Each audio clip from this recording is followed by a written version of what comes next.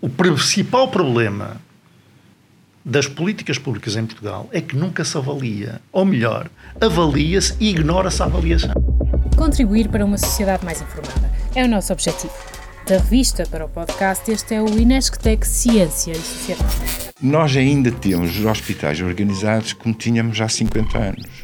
Ou seja, o doente estar no centro é, para já, um slogan, continua a ser. A tecnologia, sem dúvida, ajuda, mas não faz milagres. Não é possível dar uma injeção de tecnologia.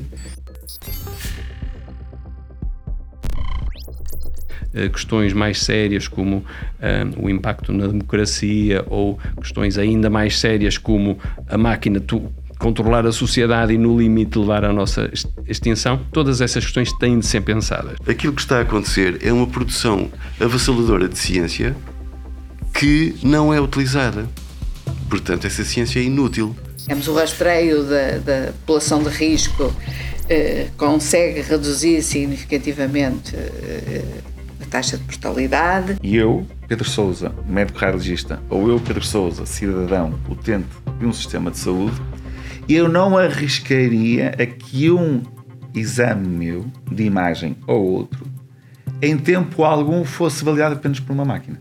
Os clínicos ajudam-nos a fazer melhores modelos, que essa é outra coisa muito importante, que é os modelos terem conhecimento do domínio. E acho que é isto que nos motiva a continuarmos a trabalhar, é para estes senhores danieiros conseguirmos perceber que o nosso trabalho causa impacto na vida deles e causa um impacto muito grande. Eu costumo dizer que tem que ser difícil para os engenheiros, tem que ser fácil para o utilizador final.